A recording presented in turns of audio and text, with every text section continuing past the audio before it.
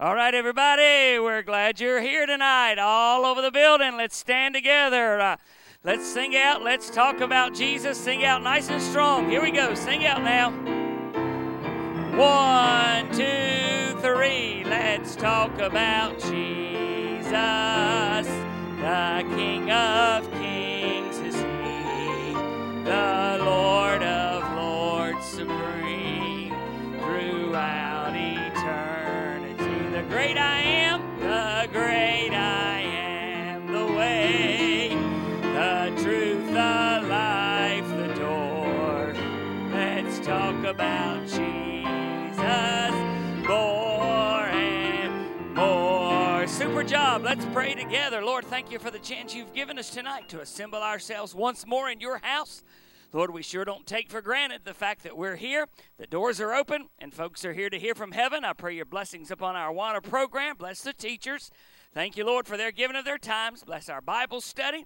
We'll thank you and praise you. In Christ's name, amen. Saw these two hands and your hand. Come on, Sweet Pea, grab your Bible.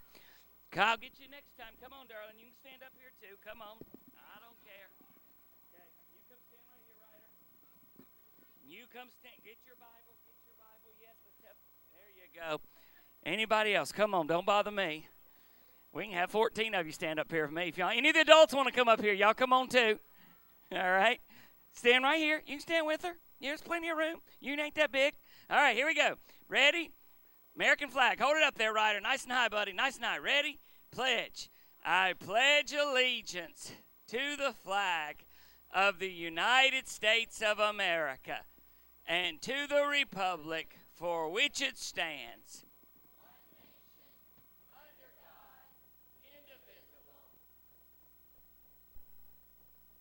Christian flag.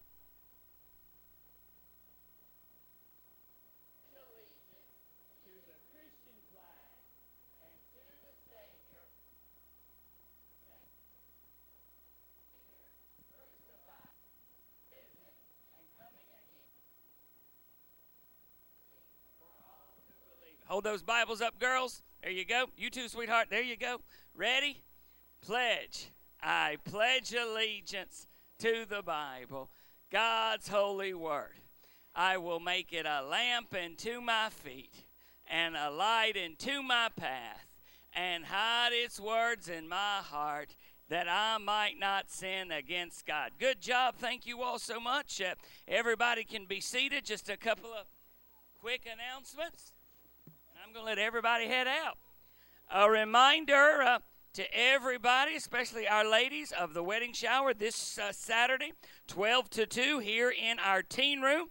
That's April 14th, 12 to 2, for Brooke and for her fiancé, Justin. Keep that in mind if you would, please. And then also a reminder that this coming Sunday, we will do our last collection for the needy family that we've been collecting for. So please bring those things in, and I'll put all this out on our call system as well. Before you guys head out, really want you to continue to pray for Brother Billy Whitlow. I had to have emergency surgery late yesterday. Really needs a touch of the Lord at this point. All right, Cubbies, you can head out tonight. Good job, Cubbies. Thank you for sitting so still. Sparks, sparks, sparks.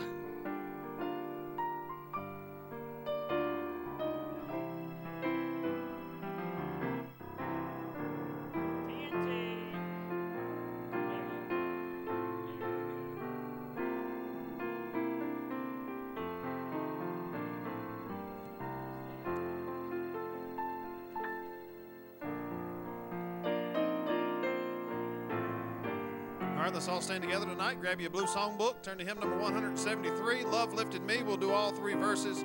Page 173 tonight in your blue songbook.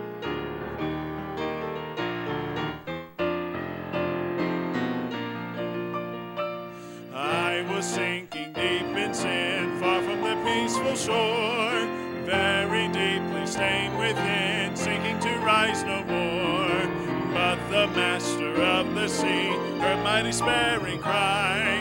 From the waters lifted me, now safe am I. Love lifted me, love lifted me.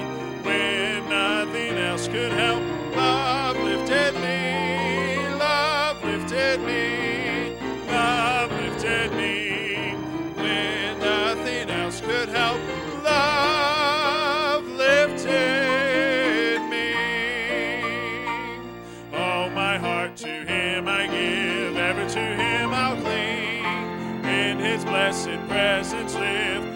his praises sing. Love so mighty and so true merits my soul's best songs. Faithful, loving service to him belongs. Love lifted me, love lifted me, when nothing else could help. Love lifted me, love lifted me, love lifted me, when nothing else could help. Love lifted me. Souls in danger, look above. Jesus completely saves. He will lift you by his love out of the angry waves. He's a master of the sea, billows his will obey. He, your Savior, wants to be saved today. Love lifted me, love lifted me, when nothing else could help. Love lifted me, love lifted me, love lifted me, when nothing else could help. Love lifted me. Thank you, Brother Ken. Aren't you glad when you have nothing else, you've always got him and his love? Amen. Thank you for being here tonight. Prayer request time quickly this evening. If you've got a outspoken request that you'd like to share with the church family tonight, we'll start on my left. Anyone on my left want to share an outspoken request? Yes, ma'am.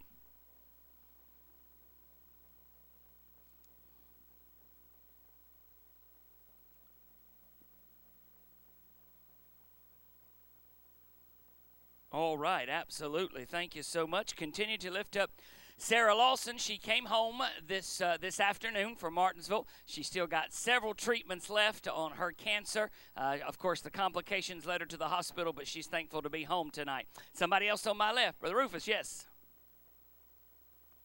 Certainly. Thank you, sir. Michaela?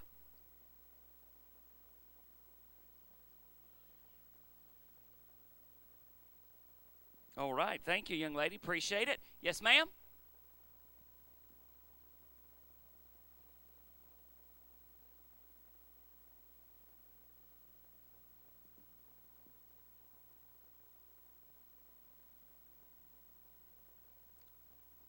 Absolutely. Thank you. Appreciate that, Christy. Somebody else on my left. Special request tonight. Yes.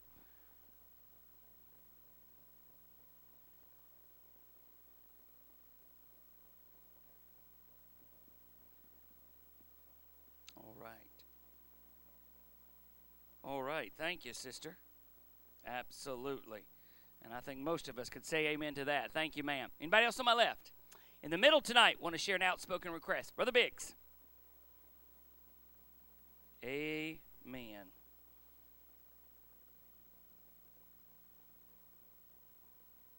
Amen. Amen. Appreciate you mentioning that. Yes, sir.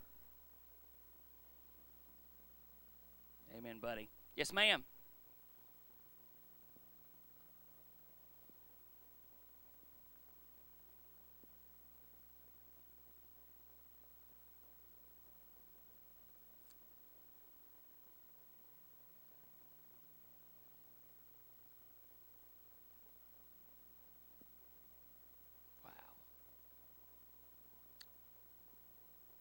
Absolutely, Connie. Thank you for mentioning that. Appreciate that. Yes, ma'am, Sister Helbert.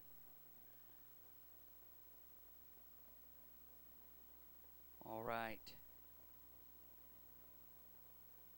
Absolutely. Thank you for that. Appreciate it immensely. Others in the middle tonight. I saw, yes, ma'am, Sister Betty.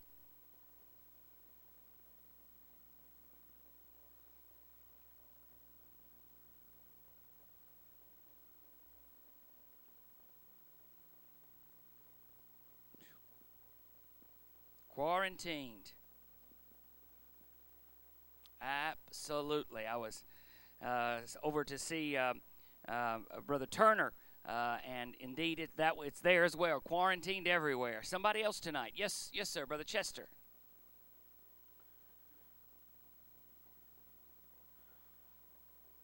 Amen.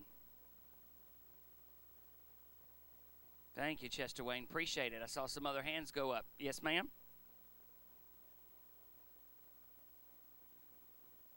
Yeah.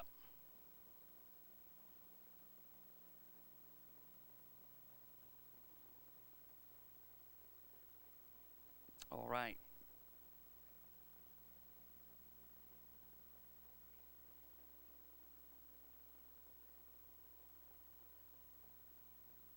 Amen. That's awesome. That's awesome.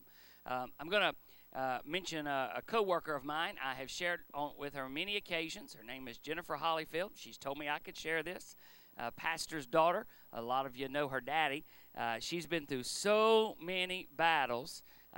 Just cheated death, it seems like. The Lord's touched her over and over again. She came back yesterday, and again, she shared with me that I could share this. At her most recent checkup, they have found more cancer, and this time it's in her spine, in her vertebra. So please pray for Jennifer Hollyfield if you would. Somebody else in the center tonight. Yes.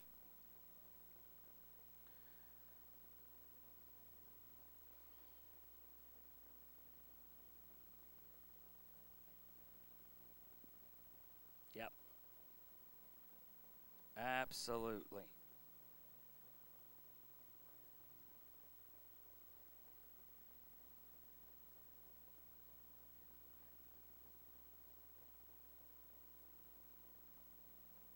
Wow. What a great day when cancer will be eradicated from my vocabulary. Thank you, John. Somebody else on my right. James?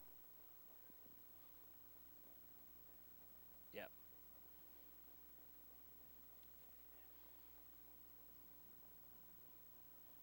Yep.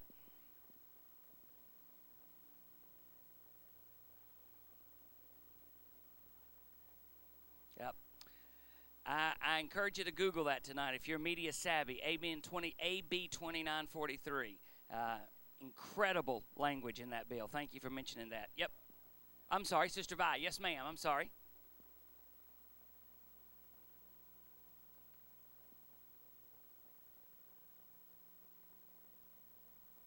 Goodness.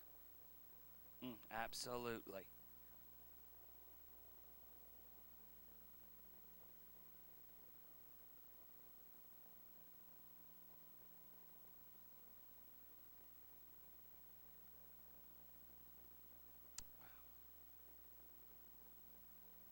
Absolutely. Thank you, Sister Vi. Appreciate it. Yes.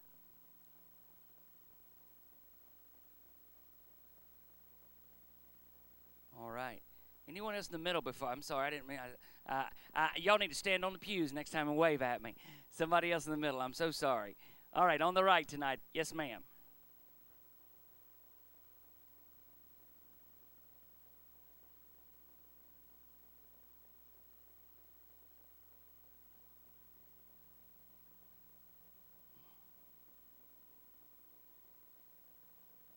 Goodness.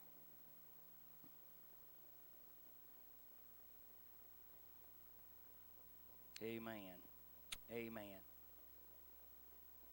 Amen. Thank you.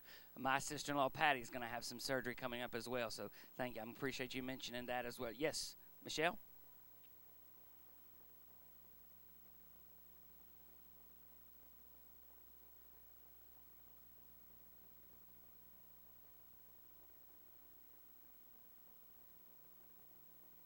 All right, thank you. Appreciate it. Others on my right. Lots of requests tonight. Yes, sir.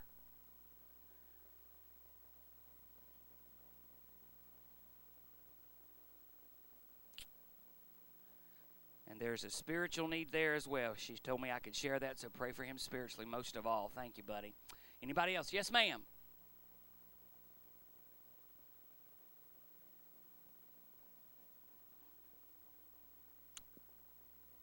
Absolutely. Absolutely. Thank you for all of these tonight, folks. Anyone else on my right? Let's pray together. Father, we come to you this evening.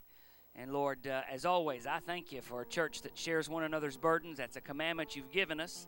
And Lord, we don't take it lightly, and we don't take for granted the opportunity we have to bear the burdens of our brothers and sisters in Christ. Lord, we can see firsthand how you're answered prayer in so many lives and so many situations. But Lord, we know that we've got in our church, in our families, in our community, so many that need a divine touch of God. Lord, I pray that you would just reach down and answer each one. And Lord, then also we ask you tonight to give us the wisdom to know how to proceed in difficult times. Bless the preaching time to follow now in Christ's name. Amen. Let's stay standing. Brother Ken. Amen. Page number 215, Heaven Came Down. We'll do one verse and a chorus, have a time of fellowship. Page number 215.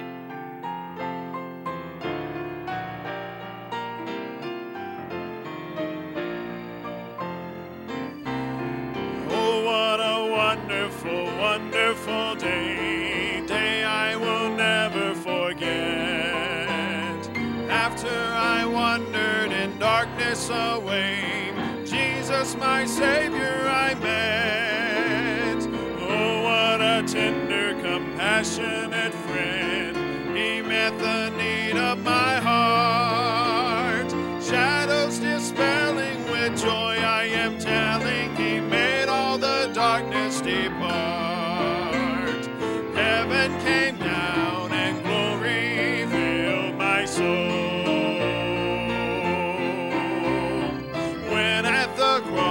The Savior made me whole. My sins were washed away.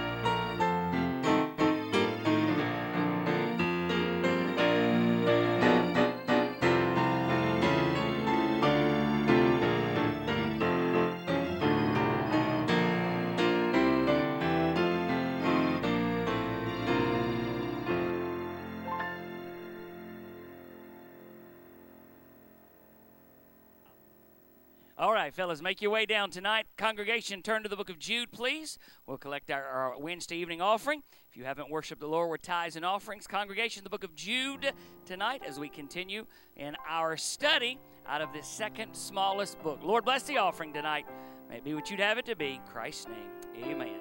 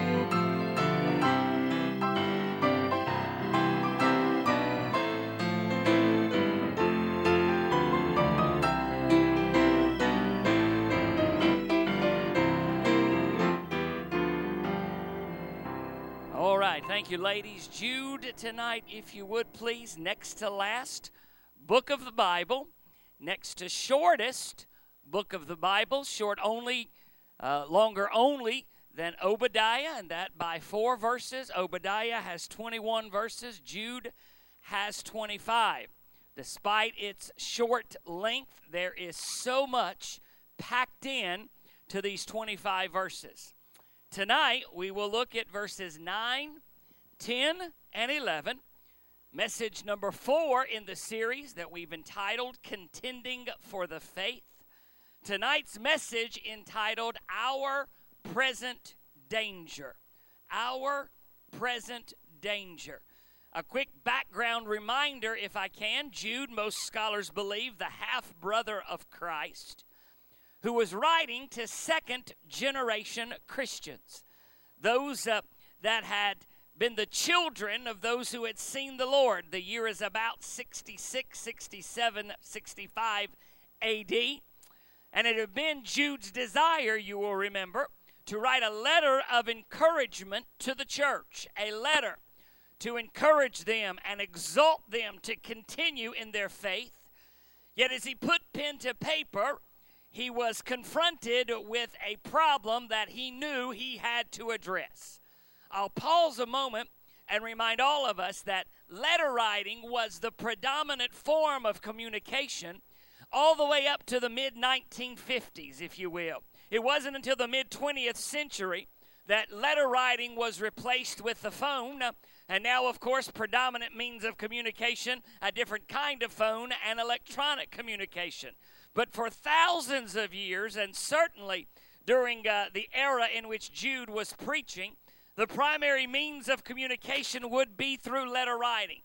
It would be Jude's expectation that the letter would be carried from church to church. So he knew that as he addressed this problem, it would be read and it would be dealt with as it went from church to church. Again, a reminder that the problem that Jude is addressing and attacking head on is the problem that we refer to as apostasy. That turning away from the faith, that renunciation of the faith, that refusal to accept the sovereignty and the supremacy of God. If you look tonight at 2 Timothy 3, you don't need to turn, but go home and do it. You will find that that very nature is also described as what Paul writes to Timothy, in the last days, perilous times shall come. You see that Paul describes that what Jude references here as in a church begins to describe throughout the society this turning away from the basic foundation of scriptural belief. Tonight, we're going to dive even a little bit deeper into the danger that is presented by those who openly reject the truth of God. Christian sociologists, think with me for just a second. America has always been referred to as a Christian nation. Christian psychologists now declare that America is a post-Christian nation. That in of itself is a staggering statement. that America is now viewed by Christian sociologists as a post-Christian society. That ought to scare all of us into action. Because the theme of our message, or the theme of our series, as described in verse 3, the last clause, that he's exhorting that we should earnestly contend for the faith. The fact that we are alive and operating in a post-Christian society should let us know that we need to be armed to give account for the hope we have within us. The question becomes, why do Wednesday night believers need something like this?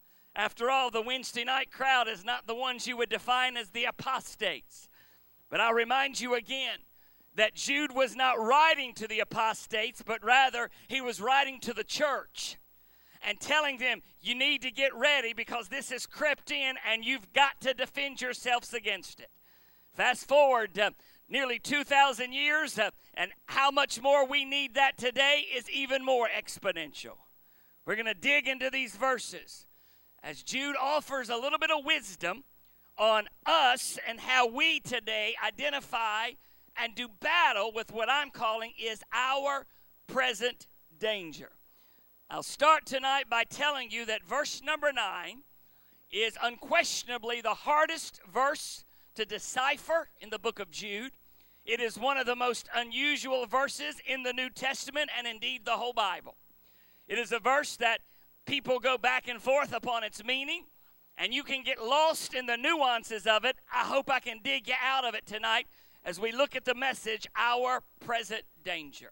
Let's go ahead and read all three verses if we can. Verse number 9 says, Yet Michael, the archangel, when contending with the devil, he disputed about the body of Moses, durst not bring against him a railing accusation, but said, The Lord rebuke thee. But these speak evil of those things which they know not.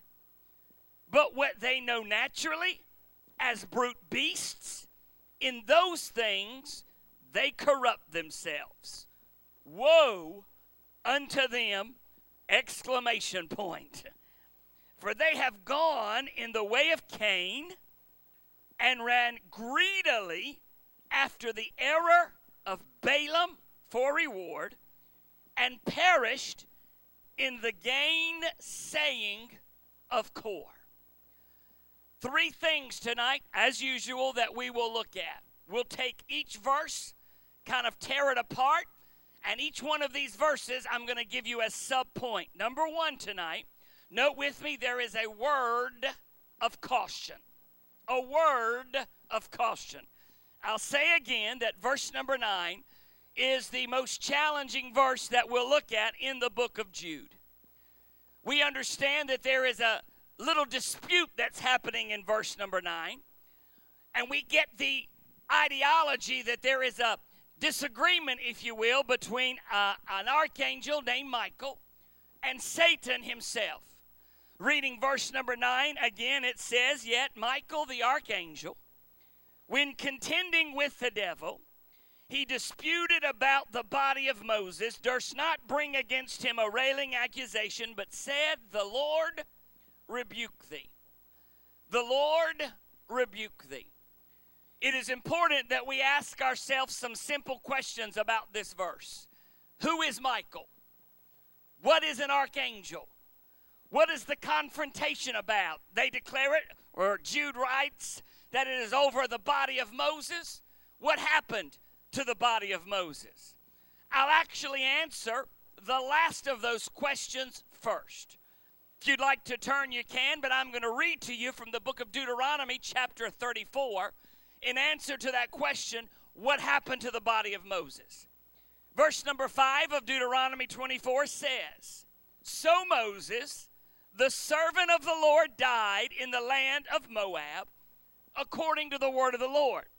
Then verse 6 says, And he buried, he being God, buried him in a valley in the land of Moab, over against Beth Peor. Listen now. But no man knoweth of his sepulchre unto this day. Those two verses tell us that when Moses died, God took him, God buried him, and none of the Israelites knew whereof God placed him. So the answer to what happened to the body of Moses is very simple, that it was left by God to decide where God would bury him.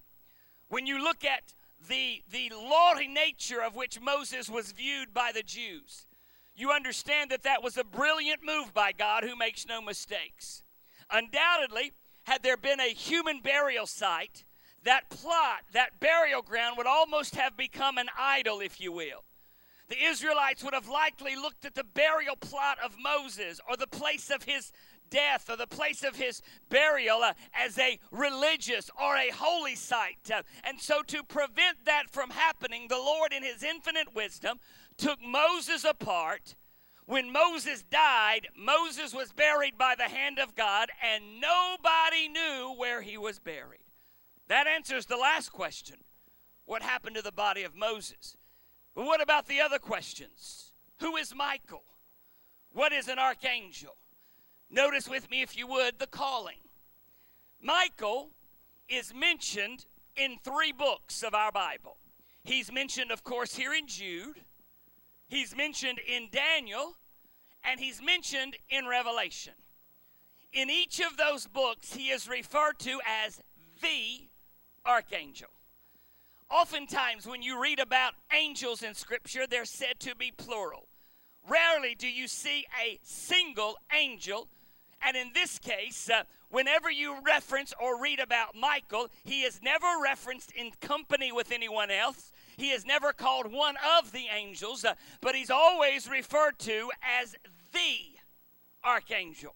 That lets me know that whatever he's doing, he's probably the only one doing it. That lets me know that whatever his function is, God put him in charge of it for a specific reason. The word archangel literally means the chief angel, the head angel. When you look at all of the verses, especially those in Revelation, you find that Michael is the commander of the Lord's army. In Daniel, you find that he's the defender of the nation of Israel. And in Jude, we find that he only utters that we know of, that Scripture gives us, 4 words. Only 4 words that Michael ever utters, and it is simply this: the Lord rebuke thee. The Lord rebuke thee. I will stop and tell you there's a lot that the Lord doesn't give us about what we refer to as angelology. There is much that we don't know. We know that angels are given for humans, to protect us, to watch over us. There is so much that we do not understand about that spiritual world, and I'm afraid sometimes we spend an inordinate amount of time trying to understand what God never told us to begin with. The reality is that there's lots that we don't know about Michael. We do know that he's the commander of God's army of angels. There are a handful of scholars, I am not one of them, that believe that Michael is a reference to Jesus. I'm not one of those. Some people believe it. And they use the verse in Thessalonians where it talks about God and the shout and the voice of the archangel to mean that the Lord or Jesus is going to shout for his bride. I'm not a believer in that. I believe that Michael is a very separate being, if you will, from Jesus, and we will not fully see all of Michael's power or capability until the end times that are described in Revelation unfold. The call, the conflict. I didn't answer everything about Michael because simply there's just too much we don't know. We know that there's Michael the archangel. We know who the devil is. We know who Satan is. And for whatever reason, Satan, according to verse number 7 that we just read,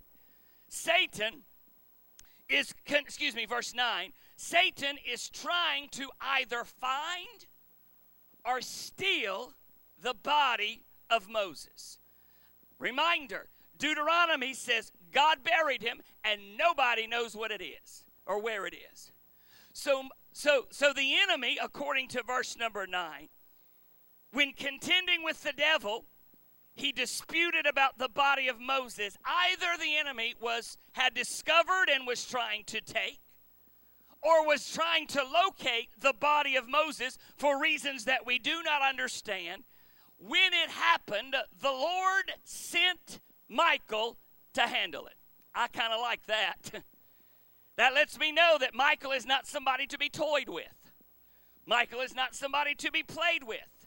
So when the enemy tried to take or locate the body of the Israelites' leader Moses, God sent Michael to handle it. This is the only verse that mentions this.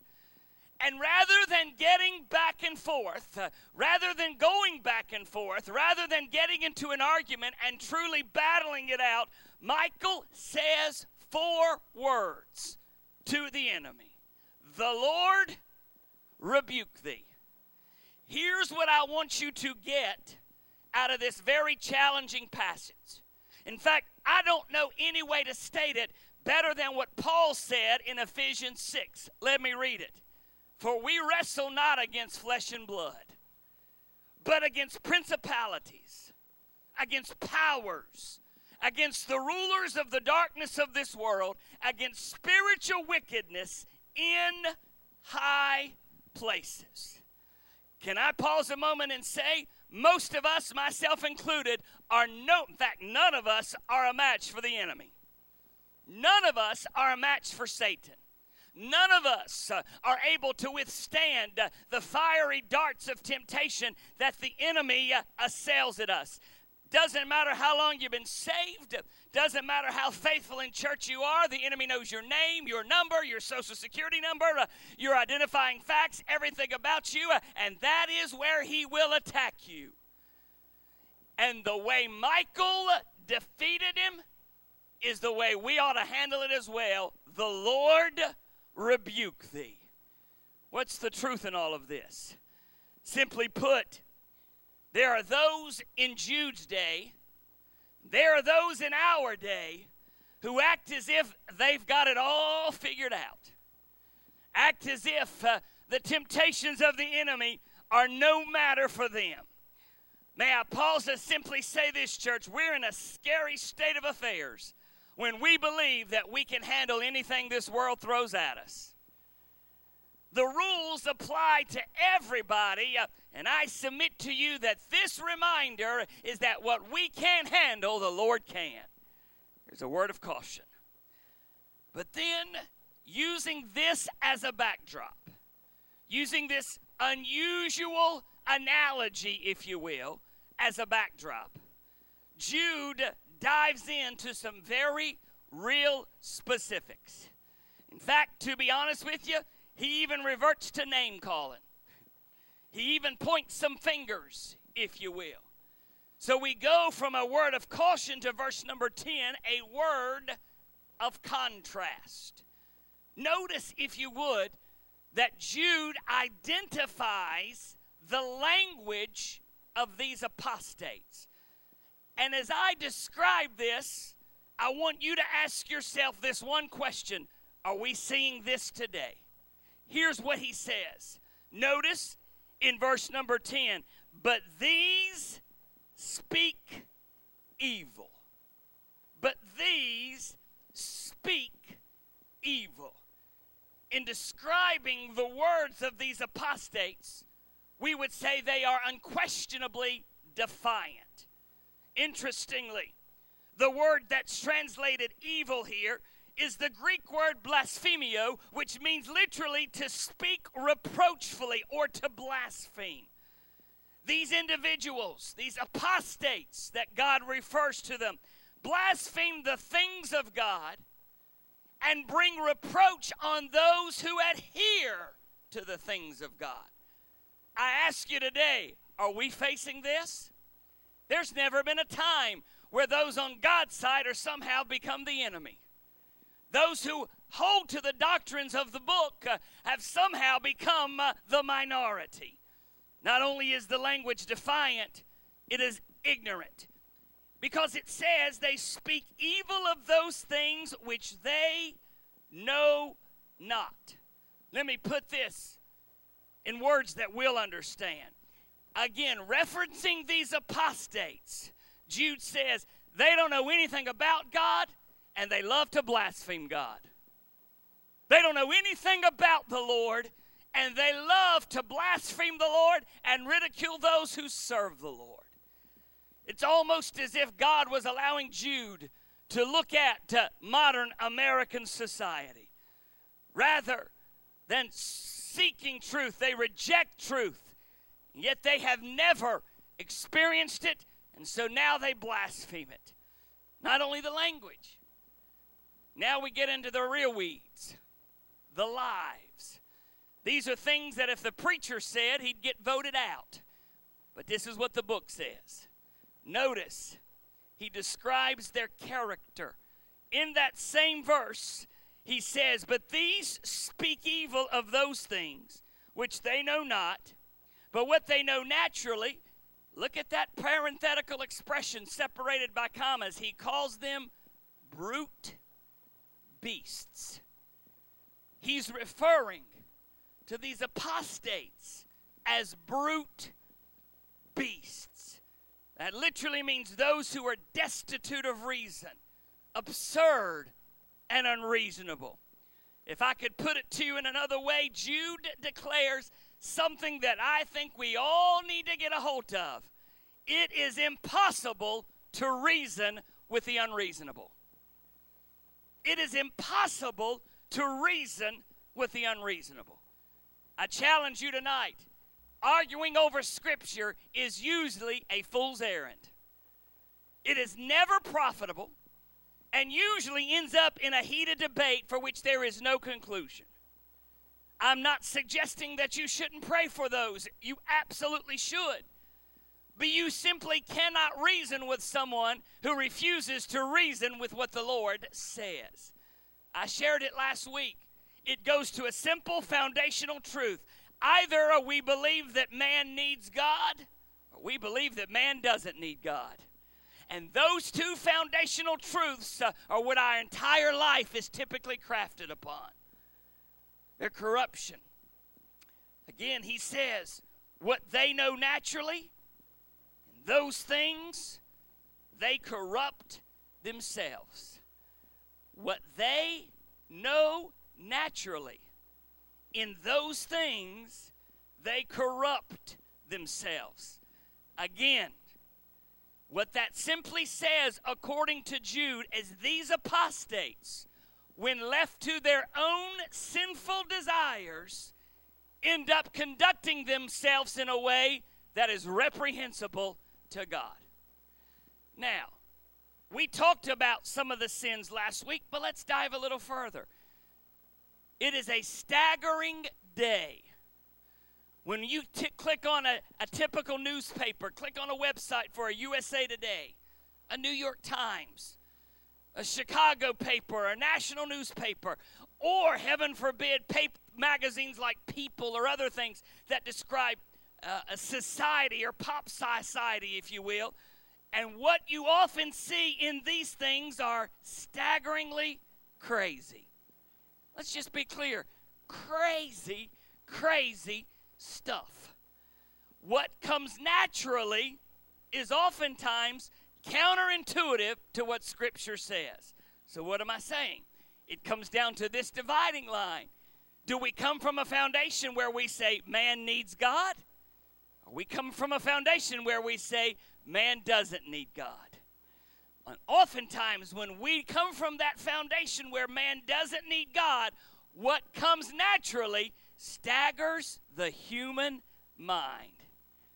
It lets us know that when Paul writes that all have sinned and come short of the glory of God, that he means all. It lets us know that when we talk about the sinfulness of mankind, there is a deep sinfulness that left unchecked defiles humanity according to Scripture. And let me be blunt, don't laser focus in on one or two pet sins. We all know that we can find ourselves but for the grace of God. Notice tonight, the last verse. We go from a word of caution to a word of contrast, finally, a word of certainty. I really like what Jude does here. To help the reader identify with what he's talking about, to help them identify the characteristics of these people, Jude mentions 3 biblical stories, 3 Bible stories, if you will, from the Old Testament, the characters of which most every reader of that day would identify instantly. When Jude mentions these 3 stories or these 3 individuals, they all know exactly what he's talking about. Let me give you an example. If somebody were to walk in here tonight and I said, good day in the morning, his hair looks like Donald Trump's, you would know exactly what I meant. I wouldn't have to show you a picture. I wouldn't have to describe it. You would know exactly what I was talking about. That's nothing sin, shame, or sorrow. That's just a simple statement. If somebody walked in tonight and I said, that fella's is as good looking as the pastor at SAGBC, you know what? Never mind. You get the point. By comparing the apostates to these 3 characters, Jude is helping them understand what he's referring to. So what does he call them? Look, if you would, at verse number 11. He says, woe unto them, for they have gone in the way of Cain. They've gone the way of Cain. I know Wednesday nights, you know the story, but I want to remind you. The 2 eldest sons of Adam and Eve. It's time to sacrifice. God's already told them what to do. He's already reminded them and let them know that without the shedding of blood, there's no remission of sins. How do you know? Because Mama and Daddy had on the animal skins, and you don't get animal skins without dead animals. And so when it's time to sacrifice, when it's time to come worship, Abel brings an animal sacrifice, as he was commanded to do. It makes no sense to our head. Why do you need blood? Because God said so. Why do you need a dead animal? Because God said so. It's ugly, it's unattractive, it's messy, but that's what God said. And then here comes Cain. His presentation is beautiful to the eye. His presentation looks appealing. If you've got a basket full of bloody animal and a basket full of fruits and vegetables, which one do you want? But here's the problem. God said, well, I'm back that up. I might take a bloody animal. That's because you can fry that booger up. Amen. The reality is Cain wanted to come to God on his terms. Cain's representation represented what he could do with his hands, what he was able to bring to God, what he was all about. You know this, but it's worth stating. So many today seek to set their own terms and conditions in regard to how they're going to serve the Lord. We don't tell him how it's done. He tells us how it's done. Not only is there the mention of Cain, look at the middle section. Woe unto them, they've gone the way of Cain, and ran greedily after the error of Balaam. And note those next 2 words, for reward. And ran greedily after the error of Balaam. He doesn't stop there. He even identifies it more. For reward. A story that's perhaps a little bit less familiar, but described in Numbers 22, 23, and 24. Balaam, the prophet of God, denied what he knew was right and sought the curse of the Israelites according to the desires of King Balak. He conspired to lead the Jews into sin and idolatry so that he himself could enjoy financial gain and prosperity. I don't mean to be unkind, but I don't know how else to state it. Balak was the original prosperity preacher, lining his own pockets taking men away from God and lining his own pockets so that he could enjoy what they could not. He chose reward on this side instead of the God of heaven. And in describing the apostates, Jude says, they're like Balaam. They're like Cain. They're worried about what they can do. They're worried about their own personal treasure, not what the treasures upon heaven. And then finally, a story that may be very unfamiliar to most New Testament Christians. Notice what it says at the end of that verse. And perished in the gainsaying of Kore. C-O-R-E, Kore. If you've got a reference Bible, it probably gives you some indication that this is actually referencing a story found in Numbers chapter 16. Kore, his Greek name, his Hebrew name, Korah. K-O-R-A-H. A fascinating story. Simple, yet full of meaning. No doubt Moses had all he could handle leading the 2 million Israelites. So one day, Korah wakes up and says, you know, I'd sure be a good assistant. I sure would be the one that could take all this stuff off of Moses. Never once consulting God. Never deciding if this is what he should do according to the plan of God. He decided that this was the right thing to do.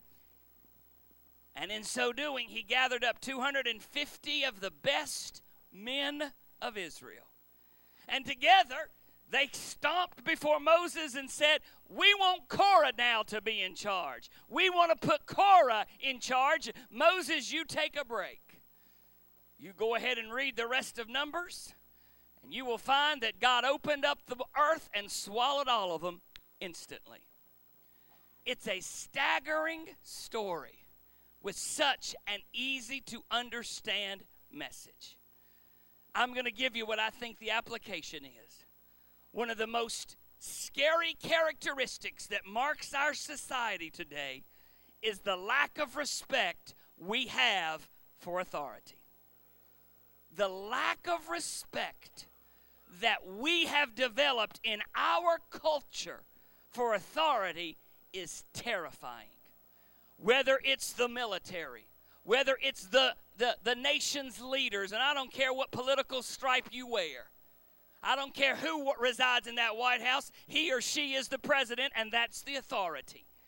Whoever resides in the governor's mansion, whoever wears the badge, whoever wears the uniform, whoever's the boss, whoever's in the pulpit, those are the authorities that God has placed in our lives for our protection, for our benefit. And we live in an age today, God help us, where not only do we question it, we spit on it. We denigrate it. We decide that authority is wrong. Can I pause a moment and say the absence of authority is not freedom? The absence of authority is anarchy. The opposite of authority is not I can do whatever I want. The absence of authority is anarchy. And we see that as well all over society.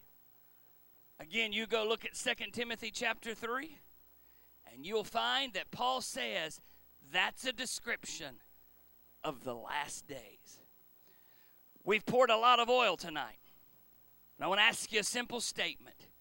Is this for the lost man, or is this for the saved man? It's for us. Jude is writing for the church. So what does that mean for us? This is why we do things like Civil Servant Sunday. I'm going to be honest with you. You've heard me say this. 4 years ago, when they started rioting our police across the country, God planted it in my heart, we're going to thank the police. We're going to promote what they do. There's many of them who sit in these pews. They may not be saved, but I want them to know we appreciate that they run to what we run from. That's why we're going to continue to promote our military and thank God for what they do. We're going to continue to pray for the leadership of our country, regardless if they're Democratic, Republican, or Independent, or any stripe they're in.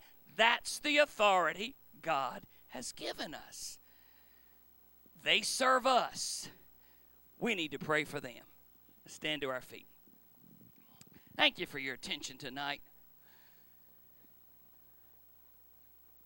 We got to continue as the church to continue to watch out. Next week, Jude really takes target practice against these folks. I mean, he lets them have it. So we're going to continue to study exactly what he says. We're going to be dismissed in prayer this evening. And as always, if you want to come to the altar, you're welcome to do that. I'm going to pray as we dismiss tonight. Lord, we thank you so much for this book.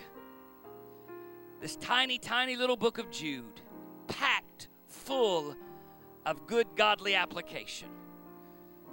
Lord, I recognize, as do those folks in our congregation tonight, that we do indeed live in perilous times. At the same time, God, we recognize that as the church, we can still stand for what's right, even in a dark hour. And in fact, the light shines brightest when it is the darkest. So, Lord, in these dark days, when the world just seems to be turned upside down, when our country seems to be turning away from the very foundational principles upon which it was built, help us as the remnant to be the light that flickers, drawing people to Jesus Christ. Lord, as we continue to study this book of Jude, we're reminded that the only way for us to win the lost is to love the lost. Help us love them in such a way that they recognize that Jesus died so that they could have life and have it more abundantly. Thank you for this church. Lord, I love Wednesday nights just to be able to unpack the principles that are founded in the Word of God. And Lord, I thank you for folks who come to learn, come to hear what you've laid upon our hearts, what we've studied to bring to them. Lord, bless our services on Sunday. Those in our church who would be here but for their physical conditions, bless them. Help them, Lord, to get back so that they may be among us. Lord, we sure love you. We can't thank you enough for all that you do for us every day. We praise you for being such a good God. In Jesus' name, amen. You're dismissed tonight. Be with us on Sunday. Ladies, don't forget Saturday's shower.